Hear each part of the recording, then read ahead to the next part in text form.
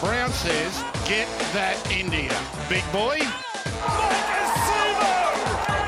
Call an ambulance! Maybe call a police! Oh, what a shot! What a shot! Campbell Killer! Hello and welcome back to another edition of the Tip Sheet Podcast. As always, I'm your host, John, also known as Forty20, and it's not really proper football, but it's damn near the closest thing possible. So joining me on a week where we get our first proper NRL tier team list are my good mates Sixties and Clint. Fellas, it is, I know we've had a couple of rounds of junior reps and it's been some good football, but it's not quite the same itch getting scratched, and it is so good to have an NRL team sheet, even if it is only a trial. How do you feel?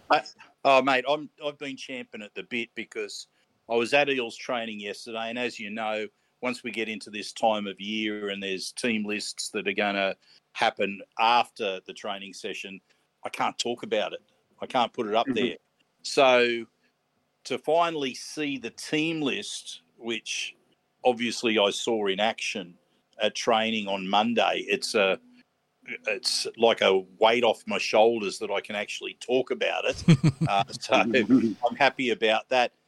But I'm also very curious, fellas, about how you're coping with all this weather. And just before I do, I did the Taronga Zoo overnight stay with the Twilight at Taronga concert last Friday night, which was the group ARC, Australian Rock Collective, and it's Cram from Spider Bait, Mark Wilson from Jet, Davey Lane from UMI, and Darren Middleton from Powderfinger. Pretty good ensemble cast. It is. That's a super group there. Half of the concert was albums that they toured concerts with, which was Beatles' Let It Be and Abbey Road albums. There was also the Neil Young, I think it was Harvest Moon, and Pink Floyd, Dark Side of the Moon. No, I think it was Dark Side of the Moon or The Wall. Might have been The Wall. Anyway, it was it was a Pink Floyd segment to the first half of the show, the first set. Second set, mate, classic, absolute classic Australian songs. And just to give people a bit of an idea about what was on the set list, because I reckon once you start talking about classic Australian songs, there's going to be plenty there that people would remember very fondly. TNT by AC/DC, Streets of Your Town by the Go-Betweens, Alone With You, the Sunny Boys, just bringing back memories. You're probably too young, fellas, to be honest. No, I grew up listening to the classic radio station, so you get a lot of his stuff from the Aussie stuff. So, yeah. Well, we might have a few listeners that are enjoying this. Never Tear Us Apart, In Excess. Yep. History Never Repeats. Split Ends. Now, they did acknowledge Split Ends as Kiwis, so don't worry about that, our New Zealand listeners. Before Too Long, Paul Kelly. My Happiness, Powderfinger. Now, Darren Middleton actually did that as on the acoustic guitar by himself. That's nice. So he wrote the song. It was an interesting interpretation of that. Because I Love You by the Masters Apprentices. Now, people would recognise that from ads, the chorus of Do What You Want to Do, Be What You Want to Be, yeah. Then I Got You by Split Ends. They got a second appearance. High Voltage, AC/DC, a second appearance. I'll Make You Happy, the Easy Beats. And, of course, finishing off with Are You Gonna Be My Girl by Jet. Now, speaking of the weather, it rained down on us sitting on the lawn at Taronga Zoo. And as Clint and I discussed, sometimes when the rain falls on you, you're just going to cop it and go, well, it is what it is. I'm going to get soaked to the skin, so be it. So, but look, a great night, a great gig. And if I can encourage anyone to go and see ARC, the Australian Rock Collective, please go and do so. It's a great show whenever you get to see them. Clint, what about you, mate? How you coping with the weather or whatever's been happening in your life? Well, how good is it to have a inverted commas team list Tuesday finally upon us, gentlemen? But yeah, look, to be perfectly honest, not good. I shared last week my out of control Super Duper Addiction, which got a little bit of feedback. And I just like to clarify for some of our listeners, they are sugar-free. I'm not destroying the calories. I'm still keeping my health in check. I appreciate the check-in that I've received from a couple of people. So I'm not burying 5,000-6,000 calories in icebox every day. But yeah, geez. Speaking of that rain, well, there was a little bit that hit me this afternoon, and as you said, 60s. I just walked through it and copped it, much like you did on the Friday night.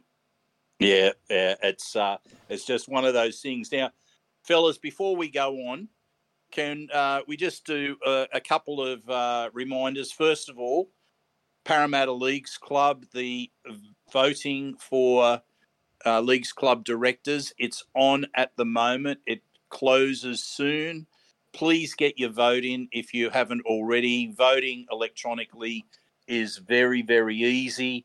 And, we just encourage everyone to get out there. Well, it's not even get out there. Get on your devices and vote. And if you received the voting papers by mail, again, you do have the option if you are online that you can still vote online even if your email address isn't registered with Parramatta Leagues Club, so that you do have the information that allows you to vote online. And if you don't, then, of course, you can vote by post. The more people that vote, the better, because it's more representative of the wishes of the Parramatta Leagues Club membership. And speaking of Parramatta Leagues Club, fellas, just had confirmation that we will be back in 2024 with our live appearances either before or after Parramatta home games this season. We're back in our home away from home in Jack's Bar and Grill. So you can see there. We'll make sure we put it out nice and early, along with the Leagues Club will put it out nice and early as well, about what time we're appearing, whether it's before or after the game, and also who our legend guest will be. And really looking forward to this. And just a little note going forward, there will be 3 away games this year where we will be hosting the matches in Paraleague. So if people want to come along, watch some away games with fellow Eels supporters up there in Jack's.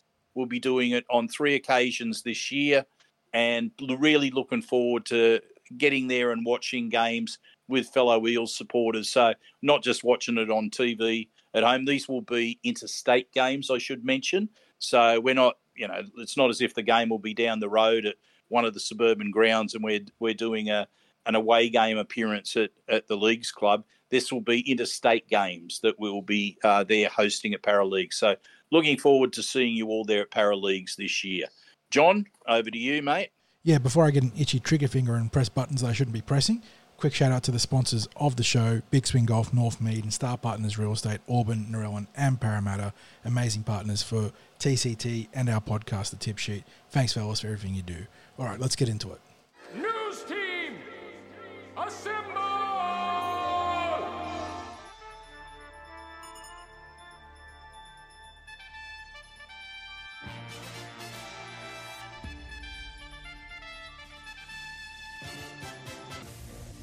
Well, as we just spoke about in our preamble, it is Team List Tuesday time. So, John, I'm going to throw it straight to you to take us through the Eels team list for that first trial against the Raiders. Yeah, traditionally, not just under Brad Arthur, but in general, the Eels and a lot of other NRL clubs have treated the first trial of the season as not like a Mickey Mouse game, but giving a lot of, reserve graders and fringe guys a run over NRL guys. But this year, the Eels and a number of teams have really geared up for the opening trial, and the Eels have put together a composite team mixed with, high-caliber NRL players and a whole ton of exciting young prospects. And I got to say, it's going to be really fired up. This is a quality team list, and we got, really, stable players in the back line and the forward pack alongside all these young players. So taking on the Canberra Raiders, 5:55 p.m. actually. I thought it was 5:30 p.m., so they've moved that time there as the precursor or the curtain raiser to the Charity Shield out at Cogra. It's not Oakey Jubilee, Nostrada Jubilee Stadium. The Eels line up like this. Sixties has sort of talked about this in so many words across the preseason, but Blaze Talangi makes his official debut at fullback. Very excited to see where he goes there, and we'll talk about this one both in this podcast and the preview. On the flanks, Hayes Dunster and Sean Russell. Good to see Hayes getting a start here as he looks to compete for the wing spot again with Sean Russell opposite Mike Acevo. Speaking of competition, Morgan Harper and Bowie Simonson get their first shootout, fellas. That's going to be a big one to watch on Saturday. In the halves, Dejan Arce partners young gun Ethan Sanders, who gets a chance to run the team. It'll be very interesting to see how he can handle those responsibilities. Kai Rodborn, Ofahiki Ogden will start in the front row with Brendan Hands at dummy half. In the back row, it's a wealth of talent and experience. Sean Lane, Ryan Madison, well, we know them pretty well. They've been absolute stalwarts of the Parramatta Eels for a number of years now. Kalma Talangi makes his club debut on the edges. And if I'm not mistaken, boys, I know Ryan Madison had the suspension hanging over him, so he needed to play. But I'm pretty certain Lane and Madison played in the corresponding trial last year, didn't they? They've been a bit of a fixture in this preseason game. So, yeah, not a surprise to see them here. On the interchange, and it's a big interchange, Luca Moretti, Wiramu Greg, Matt Dury, and Makahesi Makatoa round out what could be an NRL interchange, quite honestly. Keen to see how all four of those players go. Then the extended roster, well, there's a lot of young guns here. Matty Arthur, Tony Mattielli, Joshua Lynn, Charlie Geimer, Dan Keir, Saxon Pryke, Zach Sini, Isaac Lumilumi, and Ethan Martin round out numbers 18 to 26. So it's a big team. Very keen to see how these boys go. They're taking on a Canberra Raiders team that has a bit of NRL talent. Looking at that, you got Kotrick, Hopewade, Savage, KO Weeks has played. Ethan Strange is certainly bound for the NRL, although he hasn't really made a name for himself at the top grade yet. Emre Gula, Zach Wolford. I think Sasangi and Mariota have also played a little bit of NRL. Tom Starling certainly played NRL, and he's on the interchange there as he comes back from a pretty, not through his own fault, I suppose, but a pretty rough season 2023. So this Canberra Raiders team's got plenty of talent, even if they're lacking in NRL experience across the park, arguably. But this is a very fun Parramatta team. It's going to be really fired up. There's a lot of fascinating storylines to watch through this game as it sets a tone for what's coming up ahead in season 2024. Obviously, the two young starters in the spine, Talangi and Sanders. But you got the battles in the wing and centre positions respectively. And you've got a lot of shaking out of depth sort of battles in the forward pack. The Eels are absolutely stocked up through the middle and on the edges. And how that shakes out into round one and who's playing where is going to be a huge part of his both this trial and the following trial that happens in is it the 24th? I think it happens. So there's a lot to be played out, and it starts on this Saturday. Yeah, and just to go over then the missing players, well, we've got Jermaine Hopgood, who's involved in the All-Stars game. We've got the spine that hasn't been named in this, that being Gutho, Moses, Brown, and Lussick. Mm-hmm. We've got the three middles in Paulo, RCG, and Offengawi. And we've got the outside backs in Sivo and Will Penasini. Bryce Cartwright too as well. Oh, sorry. Yes, and Bryce Cartwright. My apologies there. I missed out on Miss Bryce. But yes, so they've been given the rest, and they will obviously be playing in the trial next week. So we can look forward to getting a look at a number of players that I've mentioned in preseason training reports, players that people are very keen to watch themselves. They're players that have had a good mention coming through from SG Ball into Jersey Flag, or have risen from Jersey Flag to the cusp of New South Wales Cup last year. Clint, who are you most keen on watching in this match? The centre battle is something that I'm watching with a very keen eye. You know, it seems like every training session that we've had, and through your report, Sixties, that it's swung from Morgan Harper to Bailey Simonson and back and forth again. So, you know, it'll be a telling outing for both of them. You'd imagine they both will probably get about 60 minutes out there to really show their credentials for being picked in the trial next week and subsequently round one side. Likewise, it'll be really interesting to see how Ethan Sanders goes leading around a senior side. You know, obviously he didn't play anything further than Jersey Flag last year. So this is his first, I guess, game in charge of a senior side. Likewise, you see some of the names that are on the interchange bench. You see some of the names that are in the middle forwards there. There's certainly a spot or two that's probably still up for grabs in those battles as well. So, all of these little, I guess, moments that'll exist in this game and the things that the coaching staff are looking out for, and they've obviously earned their opportunities through training performance, but now it's time to show it in a game. Yeah, look, it's going to be interesting from a combination point of view. Now, I don't expect that when you've got such a mix of players, I'm talking about NRL and New South Wales Cup or Jersey Flegg players playing alongside of them, that, the combinations aren't really going to be as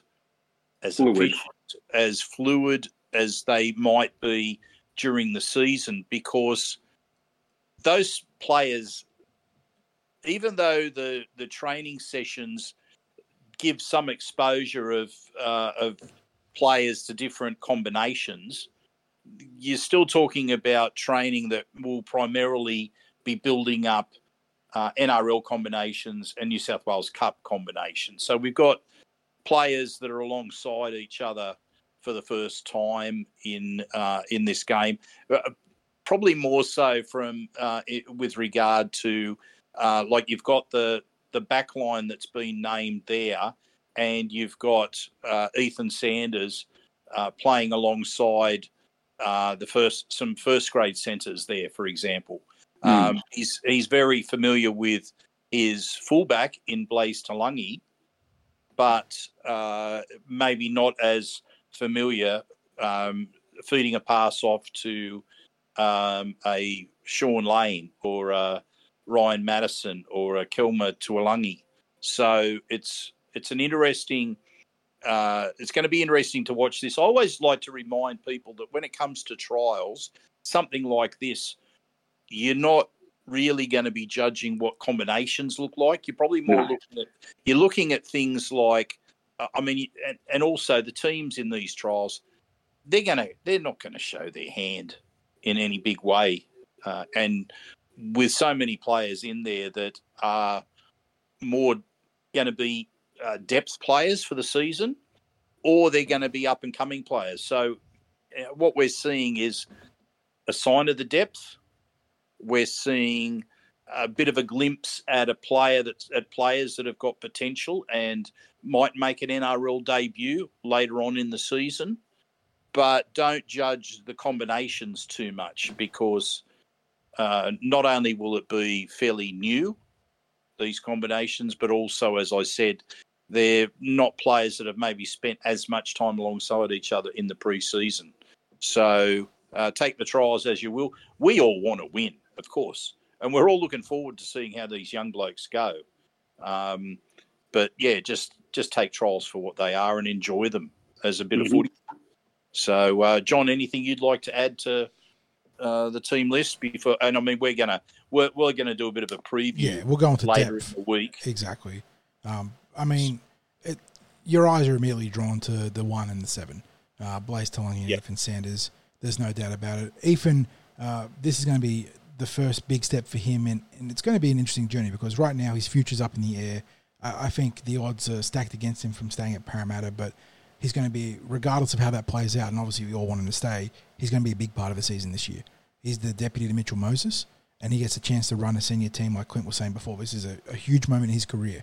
This is a big stepping stone, so how he does that on Saturday will be fascinating.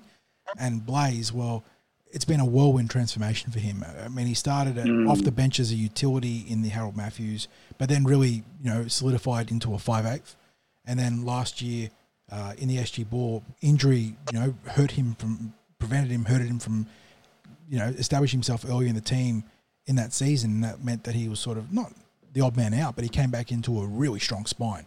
I mean, it was Arpa Tweedle, fullback, Buds at dummy half, and then you had the aforementioned Ethan Sanders as well as Joshua Lynn in the half. So he got bounced out to the centres, where he ended up being a superstar.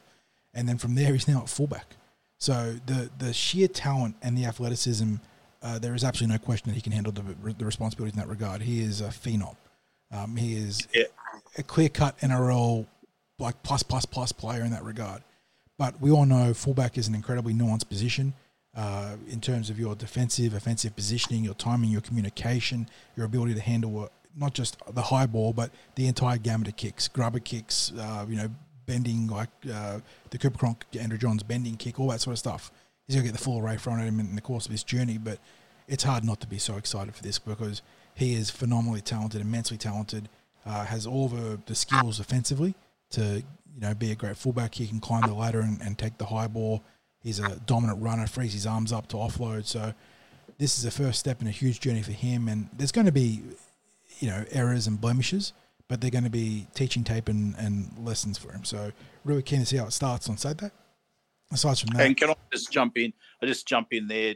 Look, my take on that: Blaze is a natural footballer, and as you said, this has been a whirlwind transformation where he's had the pre-season learning the ropes in a position that's different to the positions that he's played in Parramatta's junior rep teams in the last few years. So, and he's got the benefit of learning under the pros pro. Quentin Gufferson is the fullback's fullback. He is the guy that you hear Reece Walsh modelling his game on. I mean, that is the highest form of praise you can give to someone like Guffo. So Blaze has that benefit. But in saying that, this isn't a journey that he's going to accomplish across the preseason as talented as he is. And he's going to show us incredible glimpses of talent. But it's just going to be about getting that consistency in the role, making sure he keeps the talk up defensively because as a fullback, I mean, he played in the halves. He understands having to organise his team. But as a fullback, you just don't shut up in defence. You're just constantly barking and telling people where to go, where the numbers need to be, what the opposition is going to throw at you, like what shapes you're seeing. So, yeah, really keen to see how it plays out. Obviously, all those positional battles that you talked about, Clint, they're big. Hayes Dunster looking to try and compete with Sean Russell on the flank. Mike Acevo's not in the team. It looks like it's not a surprise that he's the presumptive starter on the left wing. But Dunster needs to be able to challenge Russell here. Likewise, Harper and Simonson. One thing, since we'll be doing the preview later this week, but I want to hear from you as well, Quint. In terms of the game on Saturday, who do you think starts at left centre? And should we read anything into that? Because obviously you need someone to be playing right centre in this game, but that's Will Penasini's when it comes round one. Who gets the first step, the first nod at left centre this week? I'd assume Bailey Simonson does, and that's simply because I've seen Morgan Harper play centre on both edges, and I've only seen Bailey play on the left side. Nothing other than that. Sixties?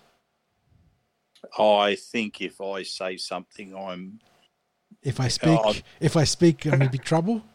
Yeah. Okay. Yeah. We'll use the soccer meme there. Okay, so we'll let him recuse himself from offering an opinion there. There are things of which I can now speak because the team list is out, but I have to leave certain things. And the other thing for me is the vast majority of that top 17, outside of the 1 and the 7, I think, and obviously the two newcomers in Harper and Talangi, but they're known quantities. Like I know that Kai Rodwell's had a big preseason. He's going to be looking to force his way back into the top 17. So I'm hoping he has a big game. But by the same token, that extended roster, the 18 to 26, they're the players I'm really looking forward to seeing. I wouldn't be surprised if Matty Arthur gets a good run at dummy half because Brennan Hands had a great 2023. We know what he is for the Parramatta Eels. So he's going to be part of their program in the next trial, which is fine. He's going to work with Joey Lussick there, so let's get Buds in there. Likewise, Mataheli, Lynn, Guymer, Pryke, and Martin. I'm hoping they all can get some, not necessarily extensive, but at least healthy playing minutes. And I'll be very keen to see what they can produce. Yeah, and you know what? We need these games against other teams out of the preseason because I'm watching the preseason. I'm liking what I'm seeing. It's been a very different preseason, but they're playing against each other during the opposed sessions. You get that real sense of, a proper game and unseen opponents, and it just takes on a whole new perspective of how are they travelling. And as I said, you don't judge a season on pre-season games, on the trials, but you still, for the coaches, it improves their guide to how's player X going, as player Y stepped up to what we've seen in the preseason. And, they've probably all been given, I guess, their KPIs for the game, things that just what the coaches are looking for from them. Can they meet the roles that they've been asked to play in this sort of trial? So, looking forward to it. I think in general there is a lot for the coaching staff, for the players to get out of this trial, because the Eels have taken a different approach this preseason. They've trained very hard, but they've also mixed it up, and how that affects their first trial is going to be interesting to get the sort of data out of. Will the guys be more ready? Will they be in better form? Will they be in better touch? It's going to be very interesting to see how this all plays out. And we'll remind you also in the preview trial, but you can catch this one on Fox Sports and KO. It'll be both streamed and telecast on pay TV. So good chance to go out there and watch it. Because I think if you want to go out there and watch it, I think the prices are pretty exorbitant for a trial. I think it was something like $25 or $30 sitting in the hill, and then maybe double that or thereabouts for the grandstand. So you got different options there, but make sure you get out and see this game one way or the other. Yeah, and also, seeing as though you've mentioned, I'll just segue now into Eels training since the last podcast that we recorded. There's been a camp down the south coast, as we're aware of, down at Gerringong. They didn't get back for that. That meant there wasn't a Wednesday session that I could watch last week. Friday's session, speaking of Foxtel and KO, they had Foxtel there filming training, and they were filming the entire session. And this is probably for like 30 seconds grab of footage that they might use in those preseason advertisements for the NRL. The lead up to round one, I should say, rather than preseason advertisements. But, they have that footage of teams training and individuals on the training track. So it might even be far less than 30 seconds. But to grab that bit of footage, it's probably about 2 hours worth of filming. And I think the players and coaches do a good job of ignoring that, because the cameramen are all over the field. Like, they're in amongst them while they're doing different drills. They're not far off the action when the opposed session's happening. It's interesting to watch them getting out there and film that footage. They're probably far closer to the action than what you see in an NRL game with them running the sideline. I guess that the closest thing you could compare it to would be, when a try's been scored and the cameraman or the Hawkeye or whatever it's called. Is it called Hawkeye when it drops, that the camera actually drops down and gets amongst them from the wires at the top of the stadium? But anyway, Spider Cam. Spider Cam. That's it. So it'd be similar to that sort of proximity that happens in NRL games. It would have been happening out there on the training track.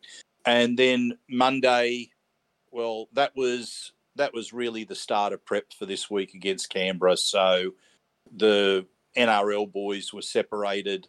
When I say the NRL boys, I mean the ones that aren't participating in the session in the game this week. They were separated from the rest of the group. They have got 2 teams worth of players there. As you see, there's 26 players named, and they went through a lot of their shapes unopposed, just getting those basics sorted. I don't expect to see anything special. I think they'll stick to a lot of basic shapes. They're obviously going to make sure that their defensive systems are in order. And that was really the session. It was a bit of that, a lot of extras, a lot of skills work that was done. I'm not sure what they've got in store for Wednesday this week, but yeah, it's starting to look more like what you get during the season, where the Monday session might be, a lot of skills-based work and maybe running out a few bumps and bruises, leading into a Wednesday where they do a bit more football, and then a Friday captain's run. And that's what I'm expecting them to do this week. Okay, fellas, that just about takes us out of training. Now, junior reps results. John, can you talk us through those from last week? Yeah, quartet of games against the Crowe Sharks out of PointsBet Stadium. Eels coming away with 3 wins from the 4 starts, so a very good team effort across the park. The lone losers, unfortunately, in the Tarsha Gale, who went down to a good Crowe outfit. I believe it was 22-6. Lisa Fiala triumphed 12-4. And that was the curtain raise or the opening game there in the quartet of games. It was a double to Leonia Vey in the 17th 56 minute. That got the Eels across the line. Bailey Ma Chong tacked on the 2 conversions there, so the 12-4 victory gets the Eels on the board after a tough loss to the Bulldogs in round 1, so that was good to see. We mentioned earlier that the Eels dropped the game in the Tarsha Gale. They went down 22-6. Kalisa Mahe, the lone scorer in the 53rd minute for the Eels. Bella Sanford did convert that try.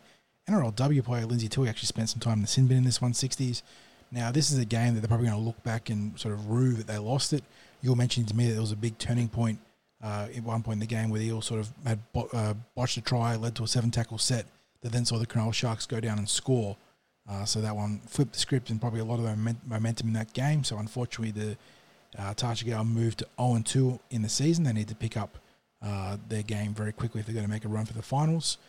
Harold Matthews, they've probably been the pick of the 4 junior rep programs thus far across 2 rounds.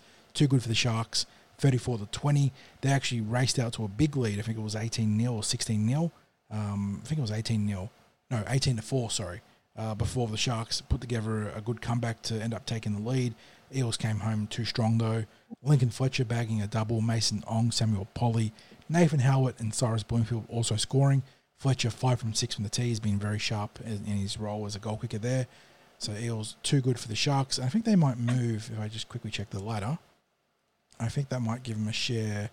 They're not outright leaders, 8 points in points differential behind the Panthers, but one of only 2 teams alongside Penrith to win their first 2 games, it looks like. No. No, because that's a bye. The Bulldogs, the only other team to win their first 2 fixtures. So you've got 3 teams of a bye and a win to their... No, more than 3 teams of a bye and a win to their name, it looks like. But the only 3 teams to win, Penrith, Parramatta and Canterbury, so I got there. And then in the SG Ball, they found a way to win in spite of themselves for the second week running. Their 28-18 victory of the Sharks gives them obviously a share of top spot in the ladder. Lorenzo Talatina, Dominic Ferrugia, Tyrese Lukenny, Dylan Brettle and Jai Camilleri scoring. Dom Ferrugia going 4 from 5 off the tee. Like Fletcher in the grade below, very, very good in terms of his conversion rates for the first 2 rounds of the season. So, yeah, good to see the boys getting the job done here. Probably be nice for their blood pressure and their coach's blood pressure to get it done a little bit earlier in the game, but finding a way to win is much better than finding a way to lose. So, well done to the SG Ball. And they've honestly been quite solid across the first 2 rounds considering who's not available, and we mentioned quite a few of the players in that NRL team list. So, yeah, good to see them banking the wins early in the season because... as our Tarsha Gale girls might find out, when you drop those first few games, it can put you in a hole. Whereas with the SG Ball, winning these games, even if it isn't pretty, helps you a long way when it comes to the back end of the season and you're jostling for not necessarily even a spot in the back end of the pack, but a top 4 berth or top 2 berth, depending on what the format is this year. We haven't gotten clarity on that yet. So well done to the Ball for making that win. Yeah, and the Ball are the only match that will be played this week in junior reps. Correct. They're out at Eric Tweedale Stadium on Saturday, and I believe we've got a flag and New South Wales Cup trial, I think, as well, out at Eric Tweedale Stadium on Saturday. I should mention that I wanted to discuss the goal kicking, mate, because...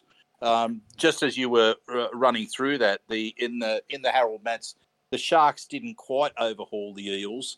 They pulled back to being level in tries, but the Eels' superior goal kicking of Lincoln Fletcher still kept the Eels 4 points ahead when the Sharks had tied things up at 4 tries apiece. Yeah, and it was from there that the Eels kicked away.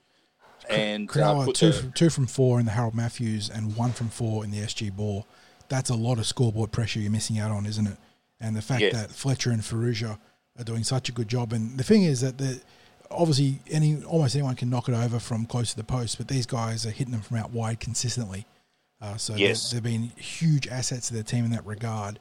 And the ability to go up in batches of 6 instead of 4 at any grade, NRL, New South Wales Cup, junior representatives, it is an incredible advantage to have. Yeah, absolutely. And, there's been plenty to like about the Harold Matthews team. You've done quite a good job talking about that there. What I like about the SG ball team is there's obviously a lot of character in that team because for 2 weeks in a row, they've been behind on the scoreboard deep into the second half and managed to rally and come home strongly to kick away from the other team. And, the Sharks, mate, they're not chump change never in the junior reps. In junior reps. So they are 2 terrific wins for the Mats and the Ball in getting that. The return to the winners list of the Lisa Fiaola Cup does not surprise me. They were a very strong group of girls last year, and I know some of them have moved up to Tasha Gale Cup as well this year. But they look, it was a really tight game against the Sharks, but I think there was a lot more correct decisions that the players made this week. I think they stuck to their systems quite well, especially in defence. The Tasha Gale, as I said to you, mate, that first 15 or so minutes, I thought that Parramatta were the strongest team out on the field. But then, that missed try, so it was a disallowed try to Caitlin Peden, and the Sharks were given a 7-tackle set, obviously, for the... It was ruled, I think, that she lost the ball over the line. Maybe a tough call. I'm not too sure there. It was a bit hard to see what happened with the ball there. But the refs ruled it a lost ball over the line. 7-tackle restart. The Sharks go the length of the field and score. And then they added another 2 tries before halftime. The whole momentum changed then. And then you mentioned the sin binning of Lindsay Tui, which happened early in the second half. The Sharks added 2 tries while she was off the field. So there you go. I mean, that was literally the match.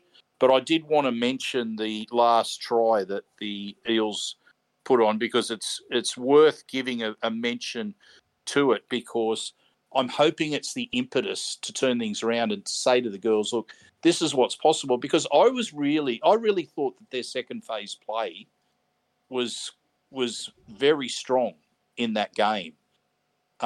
Occasionally, they pick the wrong time to offload, and that tends to be where you start to see some incomplete sets. But the skill set looks really good. And the last try, which was scored by Parramatta, you had Khaleesi Mahe. She's taken the ball in a right side short side play. She's put Lindsay Tui off into space. Then she's backed up on the inside, the prop, and taken the ball and sprinted away to score between the posts. It was a really encouraging try to see, and I'm hoping, as I said, that it's the impetus for them to work towards a win. Now, themselves, the Tasha Gar, the Lisa Fiaola Cup, and Harold Mats, they don't play for 2 weeks, and that will be round 4 against the Steelers down in Wollongong. So, mate, the girls have had a tough start to the year. They're away at Belmore, away down at the Sharks, and then away down at Wollongong. Yep, it's those sort of things can really, as we spoke about the NRL season for the Eels last year, they can really shape and define your season early on, can't they? When you get a tough draw of tough travelling and some bad luck, you find yourself in an 0-2, 0-3 hole. As we saw off the NRL, it was 0-3 before they managed to get the Golden Point victory against the Panthers. And, yeah, that catches up with you real quick when it comes to the business end of the season. So hopefully they can pick it up after the bye and sort of use that to, like you said, use that momentum from the end of the Crowe Sharks game to shape what comes ahead for them. But, yeah, some tough luck with the draw for sure for the ladies. Yep. Okay, moving on with the news, Clint. We've had Mahalia Murphy extending with the club. That's got to be good news for the NRLW team. Well, she was a real shining light in what was otherwise a disappointing season in the NRLW last year, following the grand final appearance from the season before. And she's a very well-liked character around the club. On top of that, we saw her SAS appearance where she went deep into, do you call it a competition, a game show? It's a hybrid of both, right? So, she's clearly someone who has the pedigree and I guess the character is the word I'm looking for, that you want around the club. She's certainly someone who I believe can form part of the leadership group in the NRLW era as well. We've obviously got the likes of Rachel Pearson, Kennedy Sherrington, Elsie Albert. I see her as a part of that core group, and to also help nurture some of the young talent that we have coming through the grades as well. Yeah, and I think that leadership shone through in that SAS reality show, and that's what those celebrities, and we use that in inverted commas for the definition of celebrities, but those sports stars, the TV and media stars, they're putting themselves into situations that the average person doesn't want to do. And I thought she really shone in that, and as you said, really showed leadership characteristics. So I think it's a tremendous pickup for the Eels. I know, 40, you've been a big fan of Mahalia as well that season. Tough, physical, explosive, ticks a lot of boxes that you like in any player, but let alone a forward and an edge prospect. So very glad to have her back on board for a couple of seasons, and yeah, it gives you another building stone, a bit like building block to shape the NRLW's future under a new coach in Steve Georgialis. So I imagine he's going to enjoy coaching her and looking to get the best out of her. Yeah, and speaking of NRLW 40, they make up the bulk of Parramatta representation in the All-Stars fixtures. Yes, indeed. 6 reps for the Eels across the 2 games in the NRL All-Stars. Jermaine Hopgood, the lone rep for the men, he'll be playing for the Indigenous All-Stars. You got to imagine he's starting in this game. They haven't announced the teams properly yet, I don't think. They just announced the squads. But, yeah, good to see Hoppy getting rewarded for his breakout year in 2023. And then for the women, NRLW co-captain Kennedy Sherrington will make her 3rd consecutive appearance for the Maori All-Stars. She's going to be lining up alongside Parramatta Eels winger Zali Faye. And then you've got 3 Eels in the Indigenous team, including Mahalia, who we just spoke about. He'll be playing alongside Monique Donovan, who's a winger, and Tanika Toddhunter, who we saw last year, who plays dummy half utility. So going to be fun to watch those 2 games play out. As always, you hope for no injuries. That's always a big concern of any game, but especially what is essentially an exhibition game. But yeah, looking forward to seeing them rep for both the Eels and for their heritage. Yes, and we round out Eels news with their season launch that took place Thursday last week. Fellas, unfortunately, no invitation. Still in the mail. Yeah, it was lost. It was lost in the mail. That's bloody Australia Post. Australia Post, mate. Come on. Yeah, exactly. I mean, look, I had the suit all ready to go. Clint, I know that you'd got a haircut especially for the event. John, you had that special tie picked out. Yep. It's disappointing, but yeah, unfortunately the mail. These things happen, I guess. So we weren't able to be there, listeners. Can we call the Postmaster General and get to the bottom of what happened there? There needs to be an investigation. I was about to do my Jeff Tuvey impersonation there, mate, but you beat me to it. Yes, there does have to be an investigation. We can't report on what was happening there. All we can suggest is head to the Eels official site. There's photos up there. I think there's 100+ photos from the event, so you'll be able to get an idea about what took place. But we did see photos of the NRL top 30. Yeah, and there were Will 28. Pennison had a chat to the Channel 9 reporter as well. just talking about his personal expectations for season 2024 as well as the teams. They also got the classic, are you going to play rugby union question in there? So, which he handled expertly, I must say. But yeah, I didn't realise Will had grown his hair out a little bit. So that was... yes, he has. Yeah, he has. Good to see. It's sometimes when you see players have a bit of a different look, you have to think, who's that? Yeah, when you see him from a distance. But it was the same when Morgan Harper arrived. Yes, and he got a haircut. Yep. The opposite. Yep. Yeah. So anyway, they had the big launch. Now for supporters, the Open Fan Day is going to be this Sunday. Now it kicks off at 9:30, goes through to 12:30. It's in Parramatta Square in Parramatta, and of course it gives you that opportunity to grab some autographs and selfies with the players. There's stuff there for the kids. It's meant as a family-friendly day. So I guess get down there, get amongst it, start to warm up for the season proper, and say g'day to your favourite Eels players. So that's all ahead this week. So, mate, that brings us to the most anticipated part of the podcast. It's that time where they've just ducked off right now. They're ducking off now as I'm rambling. They're going to the loo. They're grabbing a drink. There may be those smokers might be out there having a quick cigarette break. Who knows? But they're taking their break at the halfway point of our podcast. They're coming back in, and you're about to hit them with this week's music.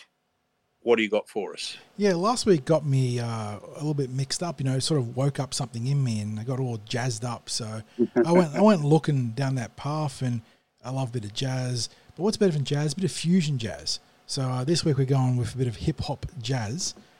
So we'll see what it takes us.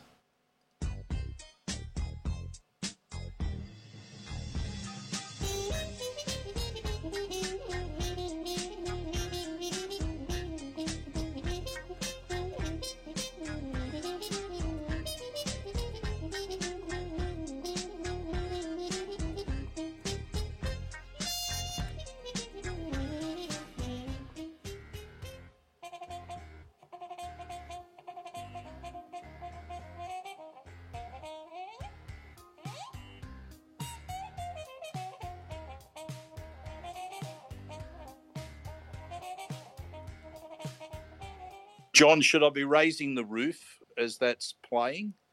Should that move that I'm putting on? Exactly. That little bit of jazz maestro comes from a YouTube channel called Ollie Parker, OLI Parker. He's got some fun stuff on there. So yeah, I always enjoy the different interpretations and the reimagining of stuff from its original format. Obviously the most basic level of that is from electric to acoustic or vice versa, and you see some great covers that way. But when something's rearranged in a jazz format or a classical format, when it's a rock song or a rap song, it's always interesting to see what the end product is. So hope you enjoyed that one. Yeah, and for those people that did duck out to grab a cigarette as their break, don't smoke. I mean, that's the truth, isn't it? Yeah. And kids, stay in school. That's it. Healthy reminders for our listeners There's out there. Plenty of other vices No you can hanging out have. with Matt Burton. Stay away from Matt Burton. Oh, God. Yes, the Earth is a sphere. It is not flat. Now, just before we finish that music, mate, I had images, and I'm not a big Star Wars fan, I have to admit it, but is that the sort of music that would be expected to be played in a bar somewhere? Cantina, in a Star Wars Cantina band. Yeah, are you thinking of Cantina band there? That is it does sort of delve into Cantina territory there with the trumpet. So yeah, and that is there's some really fun stuff with the Star Wars Cantina music that you can find of. You're talking about rearrangements and whatnot. Yeah, it's another one that might end up popping up on the podcast at some point. So when I was younger, I used to play the Ewok theme when we first got our dog, and I used to follow him around with the Ewok because he looked like a little Ewok. This is a little segue for the Star Wars fans that are listening. Well, how about another segue? as we go into NRL news, because there's maybe a couple of Broncos players that spent too long in a cantina somewhere on the weekend. No, they just Oh, remember the South Park. Sixties. They're just getting in the mood for round zero. Remember the South Park episode of Russell Crowe fighting around the world? They're just getting, Rusty's out there doing promos for the NRL. They're just, fighting around the world. Yeah. So they're just getting into the mood of what Rusty laid down on South Park. Now, honestly, fellas, is this mountain out of a molehill territory with what's been made from it? Obviously, there are some serious issues to face as a result of it. The timing is abysmal. The brains... Not for us. It's hilarious for us. Yeah. I mean, obviously, their brains have gone right out the window, but there's no... Like, in terms of internal issues at the Broncos, it's a nothing, isn't it? Well... Yeah, you'd think so. I look at it this way. The fact that there is tension in an NRL squad and some guys get into a bit of a...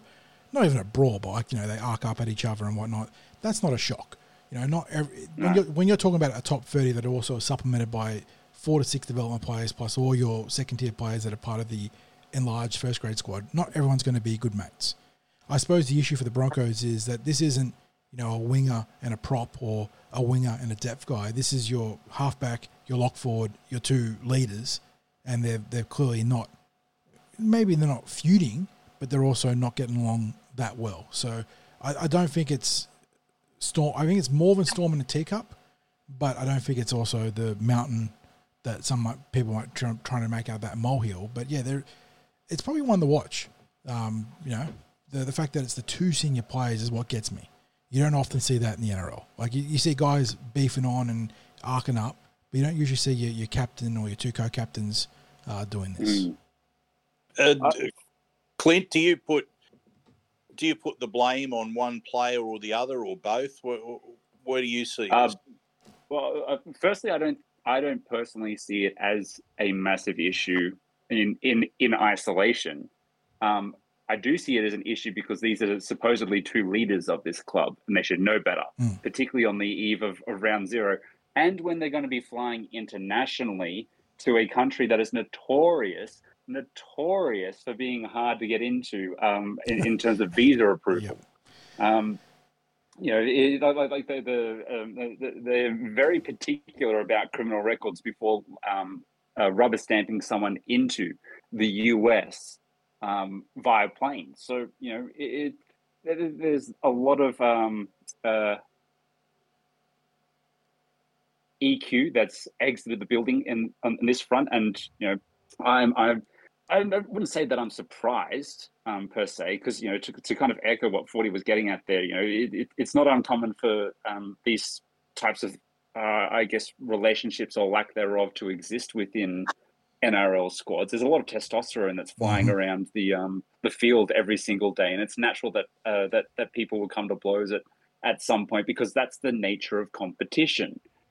What's more concerning is that it's happened in this social setting from two leaders who should know better at this particular point in time of the season, when they're getting geared to go fly overseas to kick off their their season. On the training paddock where someone lays out a big hit and then tempers fray.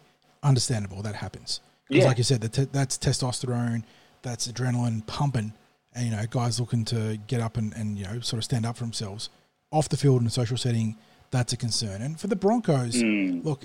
They choked away a grand final win, and now they're not going to have the target on their back being the premiers. They're going to have the target on their back to show that they can do it again. And when you start fraying at the seams and fracturing apart off the field like that, it's going to make it that much easier for both the media and opposition teams to start digging in with the claws. So and social media has spread this like wildfire. It's come under scrutiny. In years gone by, they would have been protected by the Brisbane media up there, but the rest of the NRL media is a lot less forgiving, and that's where that scrutiny will come from. Yes, yeah. And I had a wise man talking to me today about if that had happened back in the late 90s with Alfie Langer, who it may not have been out of the realms of his character to have a bit of a wrestle with another player or two, and that for a start the media would have been taking a completely different approach to it. It would have been probably laughing and praising Alfie for, you know, the little bloke, a little bloke's holding his own against the big forward, and you know it's all a bit of hijinks and a bit of a laugh. And obviously, in the years since then, Alfie shared some anecdotes about his escapades within the Broncos setup and during his time as a player.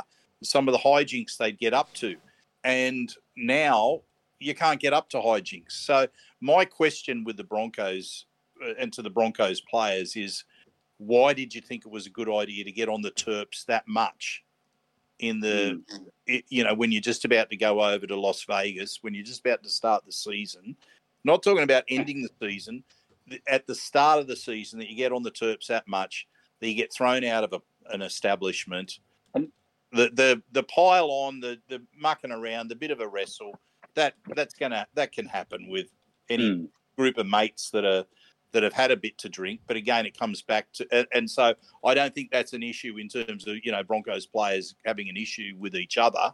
I think it's just it's a product of doing the wrong thing at the wrong time.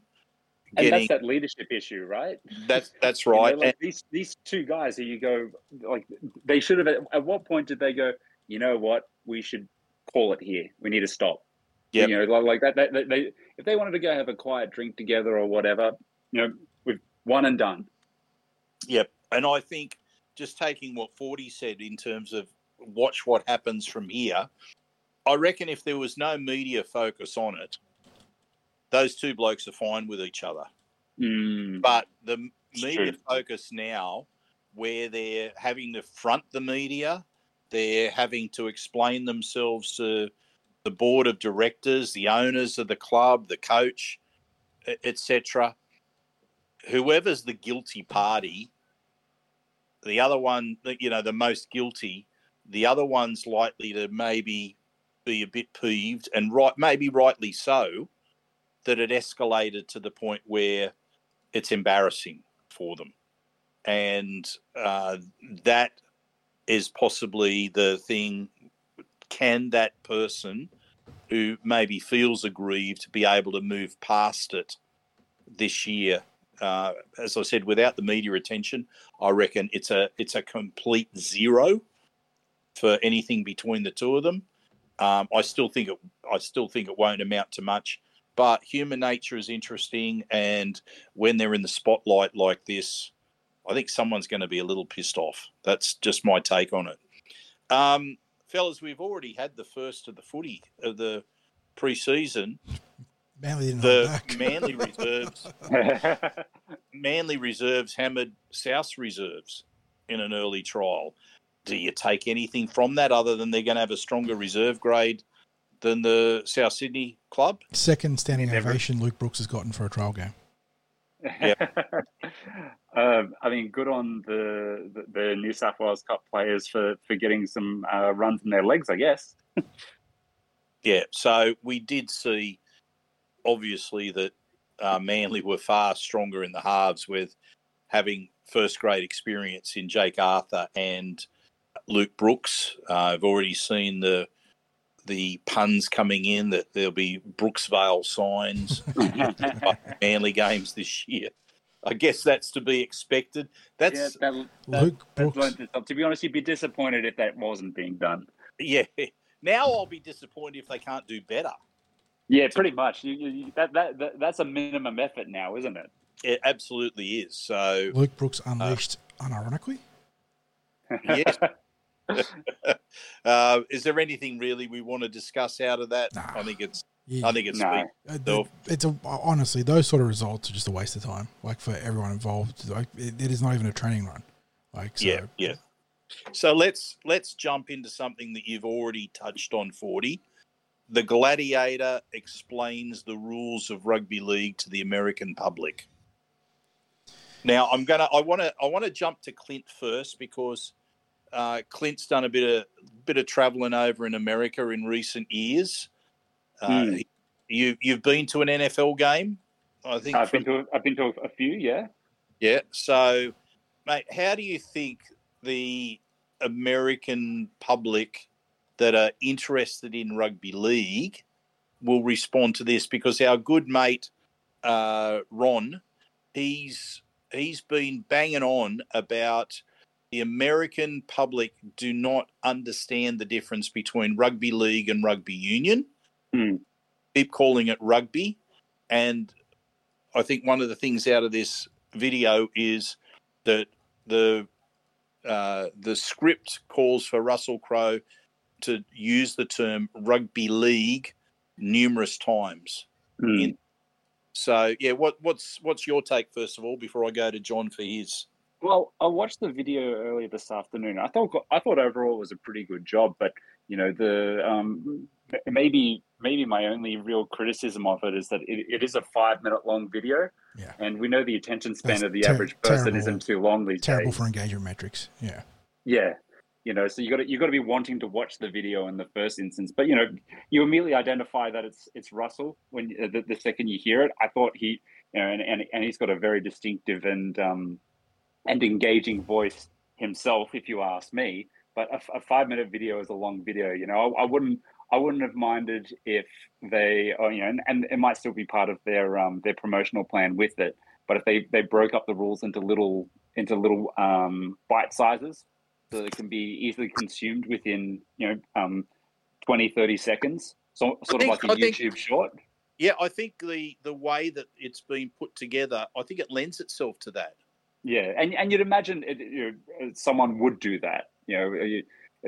Someone in the NRL marketing team wouldn't be doing their due diligence if they didn't do that. But overall, I think it's. I feel like it was a good start, and but that being said, we should have probably leaned a little bit more into the entertainment value of it, and I would have preferred that they used a little bit more of the American football lexicon in there. They kind of sprinkled it in there at different points. I think the script should have looked to make a lot more direct translations, so to make it a little bit more relatable, because there's points where like they're talking about a try and then make the obvious comparison to a touchdown, but I thought there was a couple more areas where they could have really connected those dots for the American public to make it I guess that comparison a lot more real life for them. Now I was going to say we have to get John's takes on this as well, because you are an aficionado of American sport, John. You love sport all around the world, but American sport is also one of your passions.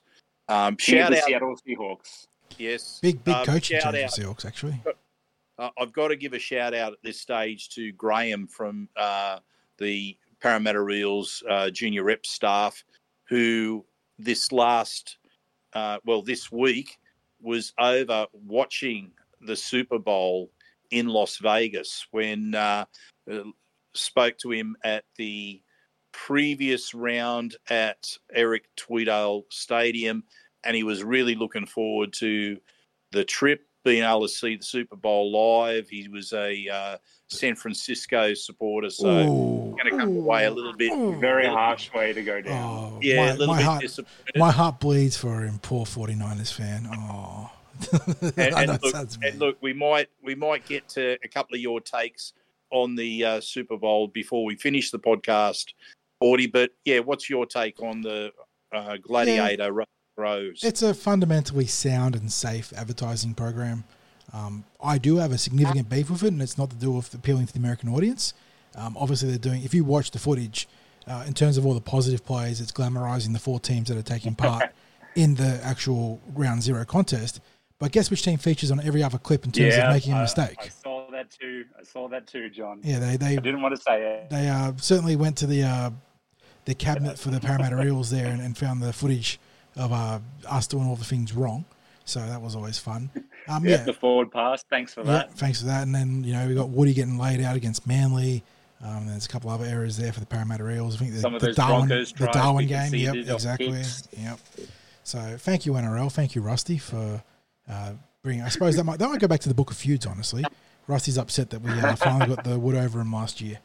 So no, It's a solid campaign. It's safe. It doesn't do anything incredible. It doesn't really challenge for the viral nature of what you need to do in the modern advertising zeitgeist. I go back to what we were talking about when we did our Round Zero Think Tank podcast, and none of this. Like, obviously you can break it up, but this isn't built for TikTok. This isn't built for Instagram. This isn't built for the social media generation. I feel like they could have really leaned into the Aussie identity, and also the American tropes of the Aussie identity, shrimp on the barbie, drinking a Foster's, and have, players barbecuing and having a conversation cut into, whatever the clip they want to explain in a 20-second stinger, whether it's, the big hit or whatnot. And maybe it's missed opportunity, but Russell Crowe's obviously, he's still a certified A-lister, and that obviously is going to help the game, but yeah, they played it very safe with this. And so you can't be upset, but you also feel like if they were serious about going into America and they really wanted to make some big inroads and take a risk, because that's what it is. You have to take a risk. You can't play it safe and crack the market. I think maybe they missed the trick here. Yeah, well, we would have to hope and think that there's going to be a bit more in the way of promo videos rather than just, here's the rules of the game. I'd like to think that this rules of the game is directed to those who want to understand the game, that want to go to the game and understand the fundamentals of what they are about to watch. And we know that our Eels supporters that are going to be there are, they're reasonably familiar with all the rugby league rules. You'd have to say that the American supporters, no matter who they are, have become fans of rugby league, they know what they're going to get. They're going for the experience of now seeing a game they've fallen in love with live. So it's those that are going out of a curiosity factor that don't know too much about it, that have seen the promotions. Maybe they've got friends who are Australians or friends that have told them about rugby league. Maybe they're just sports nuts and want to go to the game. They need that push to get them excited, as well as informing them about the basics of the game. And maybe that basics is being directed to them. I guess we're not over there seeing some of the promotion, so we're assuming that there hasn't been too much yet because we haven't really seen too much, have we? Well, what I'd really like to see is them, leverage some of the goodwill that's already existing within the marketplace. I mean, we only spoke a couple of weeks ago about Vilioti Masila's try for the Maryland's Rams. They got over 135 million views across online platforms. There's stuff existing there already. Lean into it. It's already there for you. And that highlight itself, like that's showing the entertainment value of our brilliant sport. You should be mirroring that over with some of the NRL footage of players running in similar format, in similar style. I think there's opportunities there. If they look hard enough, and there's plenty of footage on YouTube as well of an American watches an NRL game for the first time, and an American watches this NRL player's highlights and rates them. Start knocking on the inboxes of some of these people who are already engaged with this content. Get them doing some soft promotion for you as well. I mean, if you're talking about impressions and whatnot, there's a YouTuber called John Boy who's already doing cricket and some other Australian sports, who's big in the baseball scene. He also does lip reading stuff. Like, engage the influencers. Get your foot in the door there. Get them on the ground doing content for you. But I think that the ship has sailed on that, because obviously Ground Zero is just around the corner now. But if they're going to make this a legitimate push across the next couple of years, because obviously they've flagged their intention to go back next year and beyond, I think they do need to be brasher. They need to take some risks. Like, you can't just play it safe and expect to actually get a foothold in the American market. Yeah, I agree. John, very quickly, did you enjoy the Super Bowl? It was actually a pretty dour game, honestly. This is also like as a supporter, damned if you do, damned if you don't outcome for me. The Chiefs are the sort of like presumptive dynasty of the modern era now since Tom Brady's hung up the boots. They've done a great job stepping in for what the Patriots had with both Brady and Belichick. Mahomes and Reid have been a fantastic QB coach duo, and yeah, they won their third Super Bowl on the back of that. But yeah, it was a very rough first half. I think the defense of both teams did a great job stifling the dynamic offenses, which was a bit of a surprise because the 49ers have a schematic genius at coach in Shanahan, and obviously Mahomes is just an absolute prodigy at QB. So to see both of them not executing the way you would have imagined, and the 49ers moved the ball, but they couldn't convert the points, which was a big surprise. But then the second half opened the game up a bit more. There was some drama on the sideline with a player confronting his coach. There was a shot of Taylor Swift every other minute, seeing her reaction to annoyingly so. Yep, yeah. So got to get the impressions there though for the young audience that they want to try and capture amongst all the Swifties. I was going to say, can I interject and send out an apologies to any Swifties that are listening right now? John doesn't really mean it. He doesn't really mean it. He's a mean and nasty person. Are you Sixties? Are you suggesting that they should shake it off? I just shake it off. Baby, yeah.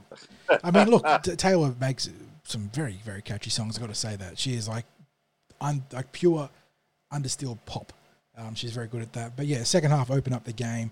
I do have to have a caveat. As a Seahawks fan, the 49ers are a divisional rival, so seeing them lose, it's kind of like watching Manly butcher a grand final.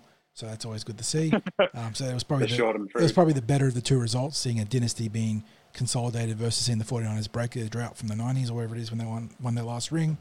And this is the second time in about 3 or 4 years that they've lost. They've been the Chiefs in the Super Bowl. They've been the best team not to win a ring for the last decade, pretty much. Yeah, and they've actually got parallels to the 92 to 94, 95? The Buffalo team that went to 4 straight Super Bowls and never won one. They haven't gone to 4 straight, but they've been of that caliber. They've been an incredible team. Got a great head coach who is on the cutting edge of the schematic side of things when it comes to the offense, and a lot of great talented players, but haven't been able to. They've essentially butchered the big games. And the talking point of this one was Mahomes engineers the comeback, brings them to extra time, which in the past the American extra time system is a bit weird. For the longest time, it was both teams will get a chance to possess the ball unless the first team that possesses the ball scores a touchdown. If you kick a field goal, you get a right of reply as the other team to try and answer. But if they scored a touchdown, it was over. That is incredibly biased to the team that won the coin toss and got to go first. So they changed it this year. So even if a touchdown was scored, the right of reply would go to the other team to match it, and then you play on from there, win or lose, or go to extra time. The 49ers apparently didn't realise this. The coaches and the players came out after the game saying they didn't realise the rules had changed. They chose to go first. There is actually a second, there is a prime mover. In the context now of the new rules, there's a prime mover disadvantage because if you defend, you can then know how to best handle your offensive reply, whether you need to kick a field goal, score a touchdown, and whatnot. And the Chiefs had a game plan for extra time where if they were down a touchdown, which they weren't, they went down a field goal. But if they were to score a touchdown, they were always going to go for 2 instead of kicking the extra point to tie the game up, because then the next points would win the game, which means that the 49ers get the ball back and a field goal wins. So they were never going to play for extra time. So they were much better equipped for the extra time. And the most hilarious part of it all was the Chiefs, to win it, ran a play that they'd run in their previous 2 Super Bowl wins. They score a touchdown. So they've literally put it on tape. In the last 3 seconds. Put it on tape. Yes, in the last 3 seconds of the extra time quarter. They've put it on tape in 2 previous Super Bowls, and none of the 2 teams after the first instance had studied up on it. So it is crazy. Like that in the NFL where everything's put on a microscope, the fact that they're able to get away with it for a third time is like comical. So well done to Kansas City. And yeah, it ended up being entertaining in the context of the extra time, but it wasn't a Super Bowl for the ages. Well, John, I can freely admit that I tuned in for the last 6.5 minutes of the game, which is the first minutes of NFL that I'd watched for this particular season, maybe first minutes I'd watched for multiple seasons. And so I tuned in, I think it was about 10-3 when there was about 6.5 minutes to go. That 6.5 minutes extended, I think, till nearly it was the longest, quarter past 3. Longest ever Super Bowl. They milked it for ads and stoppages massively this year. It was bad. John, they when they stopped for the 2-minute warning, I think they must have put in 3 or 4 minutes of ads. Yeah, for the 2-minute warning. There are TV timeouts. So there are stoppages in play brought about by the actual gameplay itself, whether the ball is dead or there's a timeout called. There are also TV timeouts. So there's legitimately time given for advertising, which is obviously the wet dream of any sort of corporate management. But in the case of the Super Bowl, and we all know about Super Bowl ads, but it was too much this year. Even disregarding the extra time, which is just a function of the game itself, it was a long Super Bowl. And that last 2 minutes, mate. That last 2 minutes, I think, went for 12 minutes. Oh, the final 2 minutes in basketball and basketball. Basketball and NFL. The last 2 minutes can go for half an hour. It is actually crazy. Oh, see, that's not sport that I enjoy watching, and I hate to be, throwing in a negative about a sport that absolutely hundreds of millions of people enjoy. But unfortunately, that's not something for me. So that's fair enough. It's not a great viewing experience on TV, but when you're in the arena, or in the case of basketball, or at the ground in the case of football, the fan engagement and the intra-entertainment that actually happens there makes it go by very quickly for you. You wouldn't think so, because I have the same frustrations watching it on telecast.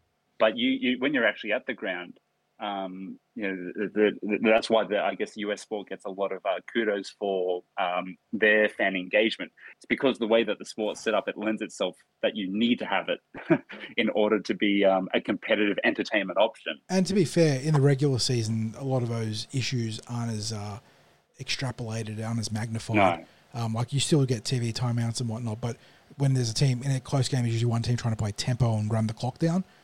Or try and make the clock stretch get as much as they can out of the clock. So there's a lot more action in the final 2 minutes. But in the case of this game, when you're trying to jam as many adverts down the massive viewership as you can, on top of the fact that it was a dour game, it makes for a very ordinary product.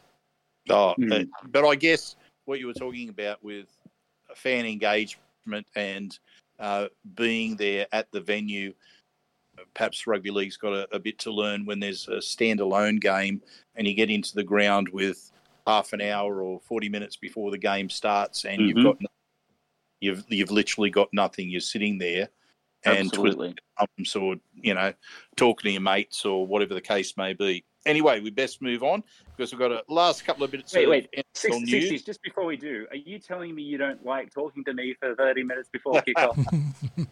Is this you making an admission to me? You know that I'm guilty of having verbal diarrhea at the best of times. I never pass up opportunities for a chat. Yeah, old chin waggle. So anyway, we move on to the last couple of bits of NRL news. Looks like Luciano Leilua wants an early release, maybe to join the Dragons. John, what can you tell us about that? Breaking story today. We don't have full details as of yet because of it, but it looks like Leilua wants out of the Cowboys franchise to get a release elsewhere, and it's not specified it's the Dragons directly, but it is tipped that it is the Dragons, so they continue their recruitment drive under Flanagan. Leilua, has he seen out a contract anywhere yet? Yeah, I was about to ask the same question. I don't think he has. Yeah, so, and did he start at the Dragons? Wasn't that where he started off? Yeah, so coming full circle for Luciano. Look, the Dragons, the Cowboys have a stocked back row as well, and he probably sees the sort of cards being played out that way, that he is going to be on the bench. They've got Hill and Lukey, the Queensland Origin player, Nanai? Yeah, Jeremiah Nanai or Nane, alongside Tamalolo at lock forward. So, and Leilua was not a lock forward, obviously. So he probably sees the the writing on the wall in that regard. And coming to the Dragons, he's going to be a certified starter there. So no surprise that he's asking out, even if there is a pattern of behaviour there. I'm not sure who else would be interested, but the Dragons are definitely keen to recruit under Flanagan. We know that. Okay. The Cowboys also have a young back rower, Fine Fuiake. Yes, who made a bit of a name for himself. A really great prospect and who's currently off contract. And I actually think that this is a potentially big win for the Cowboys because you can get an expensive player off the. Leilua came to them on a bloated contract. Yeah, so Yeah, and they can likewise keep Luki and Fini Fuiake up there on top of Nanai and Tomoloa. This might be a case in for both the Cowboys and the Dragons that it's a win all round. And Clint, we finished the NRL news with something that's maybe a bit of a surprise, because for a while Bradman Best was rumoured to be on the outer at Newcastle, despite his form, that there was a chance he could end up at another club, but now he's re-signed until the end of 2027. So it appears to be for $2 million across the length of the contract. So, doing some quick math there, that kind of leaves him with the Devils number there and the 666 repeater per year. If you were to average it across the 3 years, I'm sure it's like all NRL contracts these days. There's a CPI component to it, or at least a staggered component to it that increases year on year along with the salary cap. But it's kind of been a bit of a 180 from where Bradman Best was 12 months ago. There was talk of him leaving the club, as you suggested there, Sixties, and him maybe not necessarily being in the best of graces up there, and possibly not playing to his wage, but a very successful back of year for the Newcastle Knights, and Bradman Best obviously being called up to State of Origin has obviously seen his tenure there extended and his salary increase. And you've got to say it's a deserved salary increase, but would I pay that much for Bradman Best? Probably not if I was managing NRL salary cap, but the market demands, and he's certainly hot on the market right now. Newcastle probably would have had to have paid market rate in order to keep him there. If he can continue to produce the form that he did at the back end of last year, then it's a good deal for everyone. I think he's being remunerated fairly and probably being earning a fair wage against the salary cap from Knights roster's perspective as well. But yeah, it's an interesting 180 that's evolved over these last 12 months for Bradman. Yeah, absolutely. Now, fellas, before we wrap up, just want to say I think we read the tea leaves wrong last week. We all had Joey Manu staying with the Roosters to a T, I think, but the indication is that he might be joining French rugby, and I think that Angus Crichton might have given the Roosters the same indication. So neither are done and dusted, but maybe some monumental, seismic shake-ups over in Bondi. Well, what we know is that Nick Politis won't sit on having either A, that much money freed up without having a big name coming in to replace one or both players. Yeah. And they did secondly... they did also re-sign Luke Keary, which was a surprise to me given his issues of concussion, but there you go. Yeah, it's honestly I don't see it being a problem. I don't see them having a long-term problem. They'll come to a solution and look out the clubs, because they'll find someone to replace those players. And that's the worry, right? It's within the rest of the other 16 NRL clubs' best interest that they actually retain the likes of Manu and Crichton in that instance, because it means they don't have money available to potentially pick off other players. The Roosters pull off recruiting miracles when it looks like they've got tight cap management or limited funds available. What about them now when it's quite obvious that they will have an open wallet? Yeah, it's a scary prospect. And I'm sure all player managers out there are probably getting ready to hit Nick on speed dial and let him know who's available in the near future. Fellas, thank you for tonight. Thank you and listeners, you're probably going to be getting this in the morning or early afternoon tomorrow. But fellas, thank you for this podcast. Thank you to all of our listeners out there, especially those that reach out and send us a hello or a message of some sort. We really do appreciate that. Thank you, of course, to our sponsors, Big Swing Golf at Northmead and Star Partners Real Estate, Auburn, Narellan and Parramatta. Their support it's fundamental to what we do here. We wouldn't be able to do what we do without the support. And look, we have to keep mentioning this because it's vitally important. The voting for the directors of Parramatta Leagues Club, it's open now, but time is ticking away. Voting closes at 5 p.m. Friday, the 23rd of February. So that's not this Friday, it's the following Friday. And that's going to happen sooner than you know it. If you're sitting on your vote, if you haven't voted as yet, please, it's only going to take you a couple of minutes electronically. Even if you received it in the post and you've got access to the internet, get your voting papers, log on. As I said, it's a 2-minute process to vote. Make sure you get that done, and just vote, because voting gives, the more people that vote, it gives that real, true reflection of the wishes of members, and that's really critical. So get out there, and of course, again, repeating our good news that we are going to be making appearances in Jack's in Parramatta Leagues Club for the 2024 season, and that will kick off in round 1 against the Canterbury, when Parramatta take on the Canterbury Bulldogs. We look forward to seeing you there in Jack's Bar and Grill. Stand by for information on that and who our legend will be.